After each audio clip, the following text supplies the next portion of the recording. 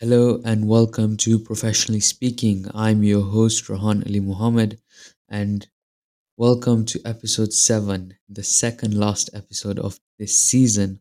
Next episode, we have someone very special that will be joining us, so do look forward to that. But while you're here, I do have someone special with me now. I have a lawyer.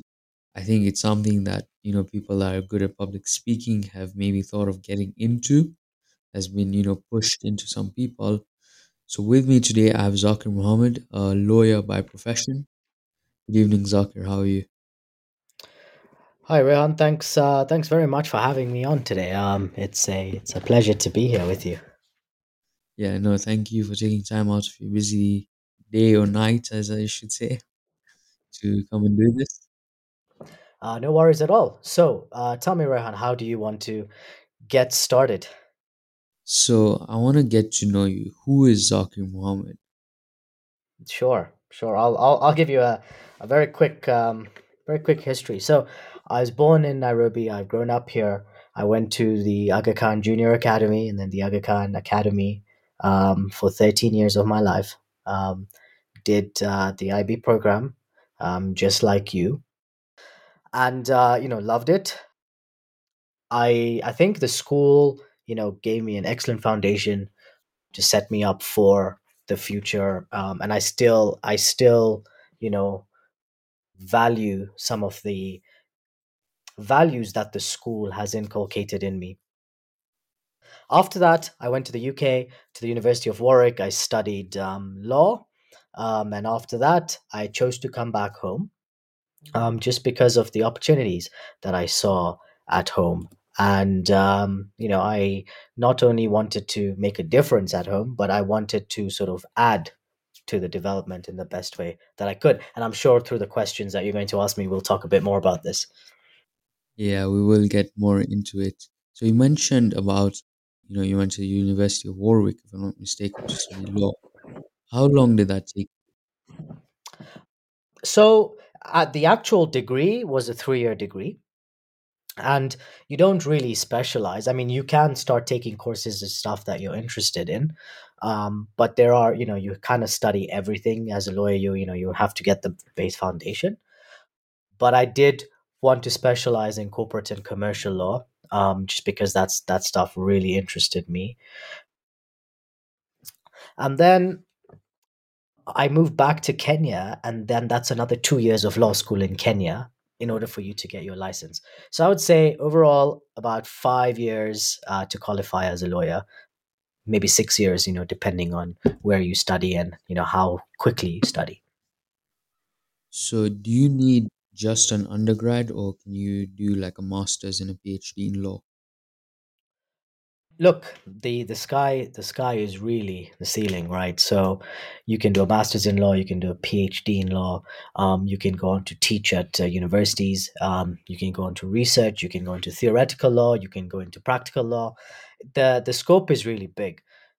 If you study in the UK, it's an undergrad degree. If you study in North America, so the US and Canada, it's a postgraduate degree. So you'd kind of do an undergrad in something else you're interested in and then go to law school. So it varies per jurisdiction. In Kenya, if you study here, it's also an undergrad degree, but it's a 4 year course, not a 3 year course.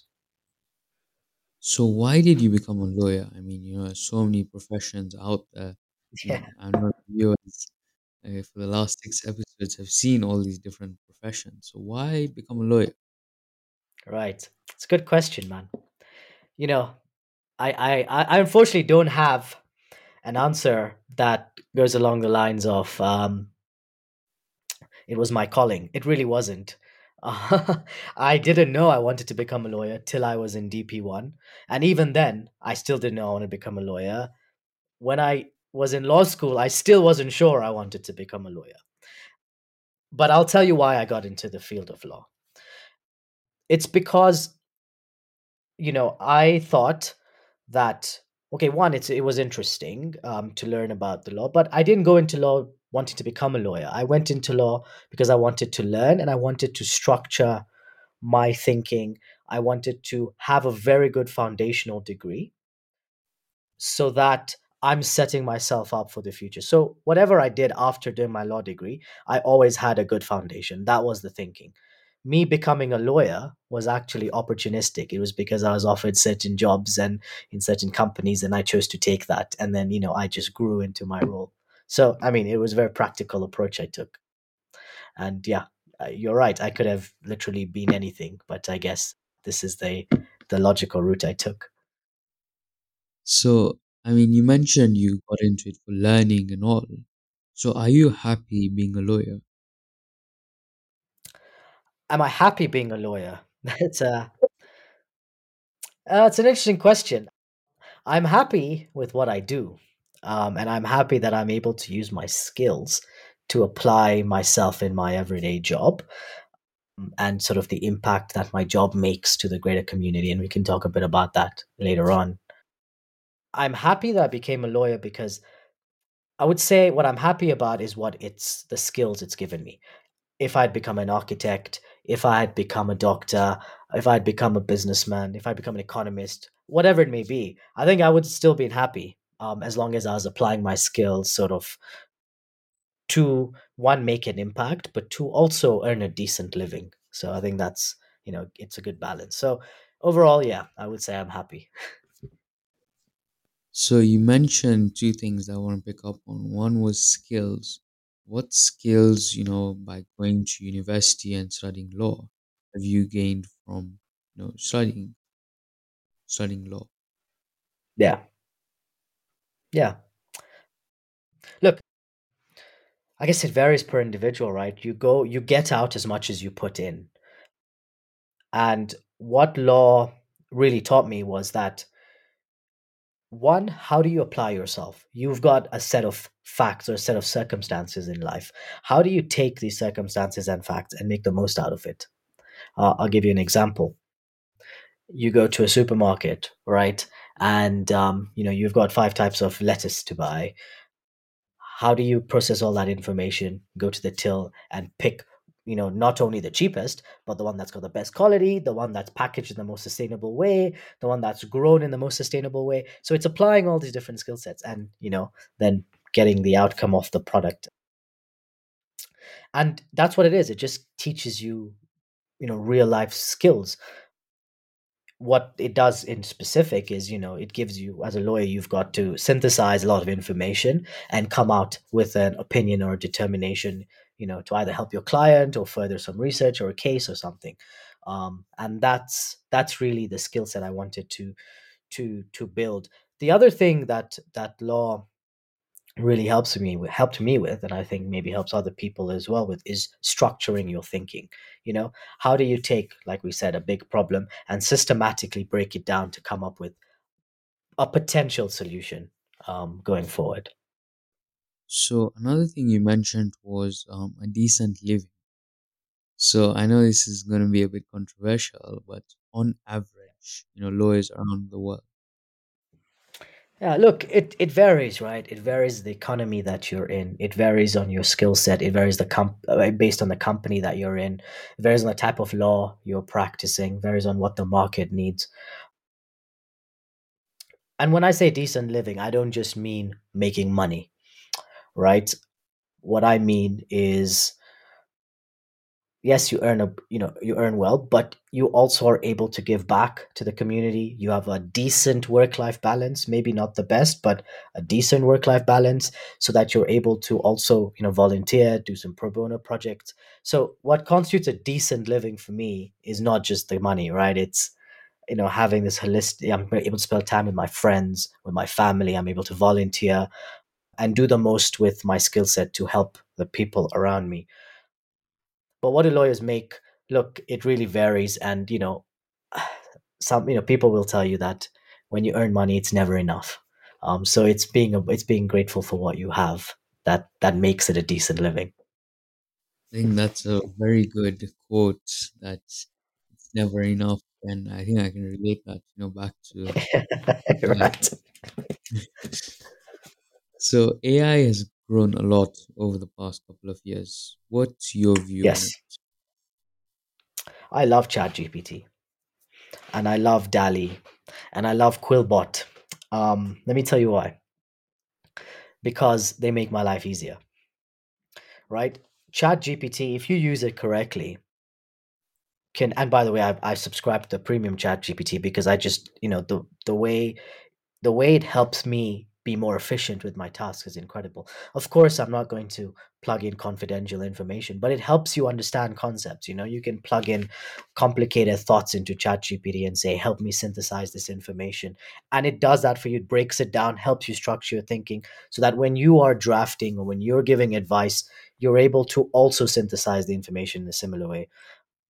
DALI, when I've got crazy ideas and I'm like, all right, how do I get this to work? Write down my ideas. It prints a picture for me, and then it kind of helps me with my mind map. All right, these are all my ideas. This is how they work together. And Quillbot, honestly, Quillbot helps me draft emails in such an efficient way.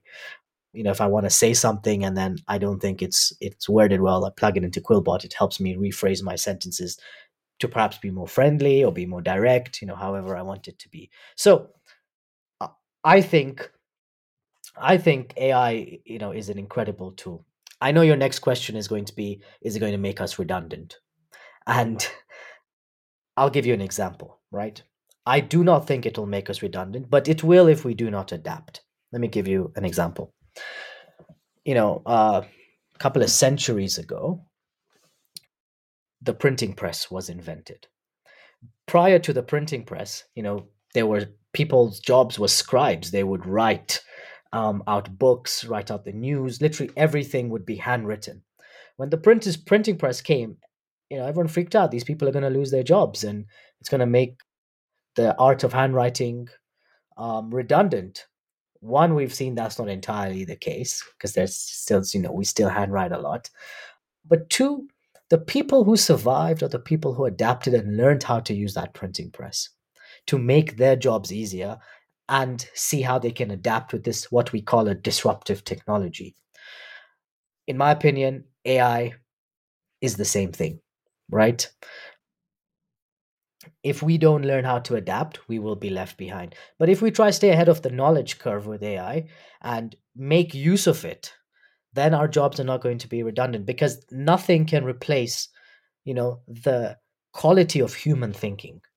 These are all driven by human thoughts. But if we're not able to understand them, that's when it becomes risky. So I hope I answered that preempted question. Well, I think you answered a question that was not on the list, but I mean, Okay. you gave your opinion and all, and I mean, it's a good thought. I know, the other people on the show have also said similar things. They use Okay. it for make their life easier. So, do you fear that AI could take over your job? I fear that I will not keep up fast enough to understand AI to make use of it. That's my fear. I think jobs and careers are fluid.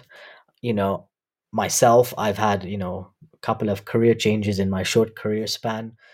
Still in law, but focusing on different areas, doing different things. And I think we constantly have to adapt. And my fear is if I get complacent and I'm not able to learn fast enough and adapt, then you get left behind. Then, people say, okay, yes, the culprit is AI. But the culprit really is us. We're not keeping ourselves, educated fast enough. So, I mean, this AI chat is, I think it's taken the world by storm. And I mean, Yeah. we can go on for this for hours, you know. So, I want to come back to, now. Is, becoming a lawyer competitive? Yeah. Look, in this part of the world, in Kenya, it's extremely competitive. We're seeing the newspaper headlines the past week talking about youth unemployment being extremely high. And these are not people who are not educated, right? These are people who are very well educated. They're all lawyers and they're not finding jobs. In addition to that, there's been a couple of reports by the agencies like World Bank, the UN, all stating that by 2040, Africa's working population is going to be the largest in the world. The problem now is if you have this large working population, but not enough jobs, that's when your unemployment rates get high and naturally very competitive. You also have people living longer now and working longer in their careers. So, they're not freeing up those spots. So, the only way to do this is to ensure sustainable development. So, I know I'm not just talking about law here, I'm talking about just careers in general. And it applies to the legal system. And things like disruptive technologies like artificial intelligence don't help that. They just make that process even harder. So it is very competitive today, and it is going to continue to be competitive. But my advice to people coming in, and I'm still very, very early on in my career as well, is we need to continue upskilling. How do you find a niche that you are, one, passionate about, and two, that adds value in people's lives, and continue educating yourself on that so that you don't get left behind the knowledge curve? It's the only way, honestly, to stay ahead of it, because there's brilliant people coming into the workforce, and it just adds that pressure. So how do you think we can, make sort of the career less competitive? I mean, keep it sustainable, So for my generation, when they want to become lawyers, there's space for them. How do you think we can do that? Look, I think there's a couple of things, right? The first is, as a profession, we need to be understanding of new people coming in. We need to mentor people coming in, because we also don't want our profession to die out, right? So what we can do is foster a learning environment, and look out for each other so that we're supporting each other. So instead of trying to, you know I mean, competition is good because it keeps the quality up, but it's not good when it becomes hostile. So it's keeping that brotherhood within the fraternity, as they would say, right? But I also think it's supporting young people. A lot of young people are actually turning away from being lawyers because they don't see law as a career of the future. While that might be true to a certain extent, you will always need lawyers. You're always going to need people to help regulate, help give advice, help create structures for society to function and be governed in the right way. You're always going to have human relations, you're always going to have contracts, you're always going to have technologies coming about which need to be regulated. And that's the role of a lawyer. It's to really help people navigate these complex legal landscapes. And they are getting increasingly complex, with AI, with machine learning, with robotics, with the advancement of medical care, and we're seeing in the world with the advancement of this civic society, the movement of the Black Lives Matter movement, with the Me Too movement, with the LGBTQIA plus movement. These are complicated landscapes that people need help navigating, and they're also ethical landscapes that they need help navigating. And so there'll always be a place for a lawyer to be there. We just need to find a way to adapt to the ever changing world so that we stay relevant. So that's my advice I would give to somebody who's trying to come in. I mean, that's, interesting. I mean, you've covered up a whole lot of area, I think it's something that lawyers are not going to go out anytime soon. You know, I was told that, pick a career path that's not going to go out anytime soon, become a lawyer, Yeah. because AI is not going to, become a lawyer for you. So Can would can you I can I just say something interesting to you? Just respond to your interesting comment. I think, and to anyone who's listening to this podcast, I think that whatever career you choose, you shouldn't be limited by the confines of that career. I am a lawyer. I started off my career in a private equity firm. I moved to a corporate law firm with all the other lawyers, and I moved out of that recently back into a consulting and private equity firm. So I'm one of four lawyers on the team, but I have, a team of, 20 people around me who have different backgrounds, economists, people who've done finance, and engineers. So the conventional careers that we know might not be there. So don't let the career you choose limit your thinking. I have friends who are lawyers, who are sports lawyers. They're doing stuff in the sports space. I have friends who are lawyers who are in the media space, who are singing and producing music, right? So whatever career you choose, my advice would be choose it to learn, but choose the degree, choose the course to learn, but don't let it limit your possibilities, because you can be as creative as you want in the career. And nowadays, career lines are blurred. I mean, I've even seen like, doctors working at airports, so I think those career lines, as you said, are blurred now. It's not that a lawyer has to sit in an office and then go to court and then, Exactly. you Exactly. know, And by the way, I don't go to court at all. I've been to court twice in my life. So there you well, go. yeah. So do you think there is space for more people to join, the law career? Absolutely. Absolutely. I think there will always be space because we create that space. I think, people who want to join the career should think about what's their unique offering to this profession. Let's create that space. I have the opinion that we should not be trying to all, take a small cut off the same pie. We should be making the pie bigger so that we all can have enough from that pie. And that's what I would say. I mean, I'm one person that, loves to give, if I'm saying something, I love to give an example of the complete opposite thing. And I think Right. that's interesting how you mentioned the pie. So, I mean, yeah, I completely agree with you. Other professions, for the new generation are coming in. And yeah, I mean, it's very sort of interesting, like how we need to make space because, Yeah, in the next 30 years, job sustainability, like how you said, Africa is becoming one of the most biggest employment areas in the world. that's right. Yes. So we do need to make that space, and that space needs to start up from now. So we don't Totally have agree with you. jobs. So I totally agree with you. our last question for today: what's one piece of advice you would give someone thinking about becoming a lawyer? Okay. It's good. It's good question, because I'm thinking, what would I tell myself, my younger self 10 years ago when I was just leaving high school, starting off my law degree? And I think I would say, one, there is no shortcut to hard work. There's going to be long nights, many of them for many, many, many years. I'm talking about decades. There's no shortcut to hard work. There is no shortcut to success. It's a long road, not only in law, but in any career, but I'm specifically in law. Two, be focused. Know where you want to go. You know, have a game plan. The game plan can change, no problem. But make sure you have a game plan so that you know where you're walking or running towards. It's not just, in any direction.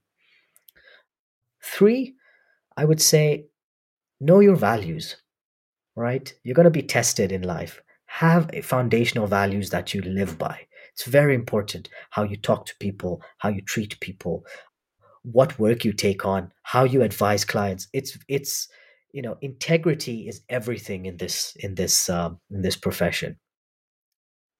And four, I would say, stay true to yourself. You know yourself better than anyone else, right? Success takes different forms.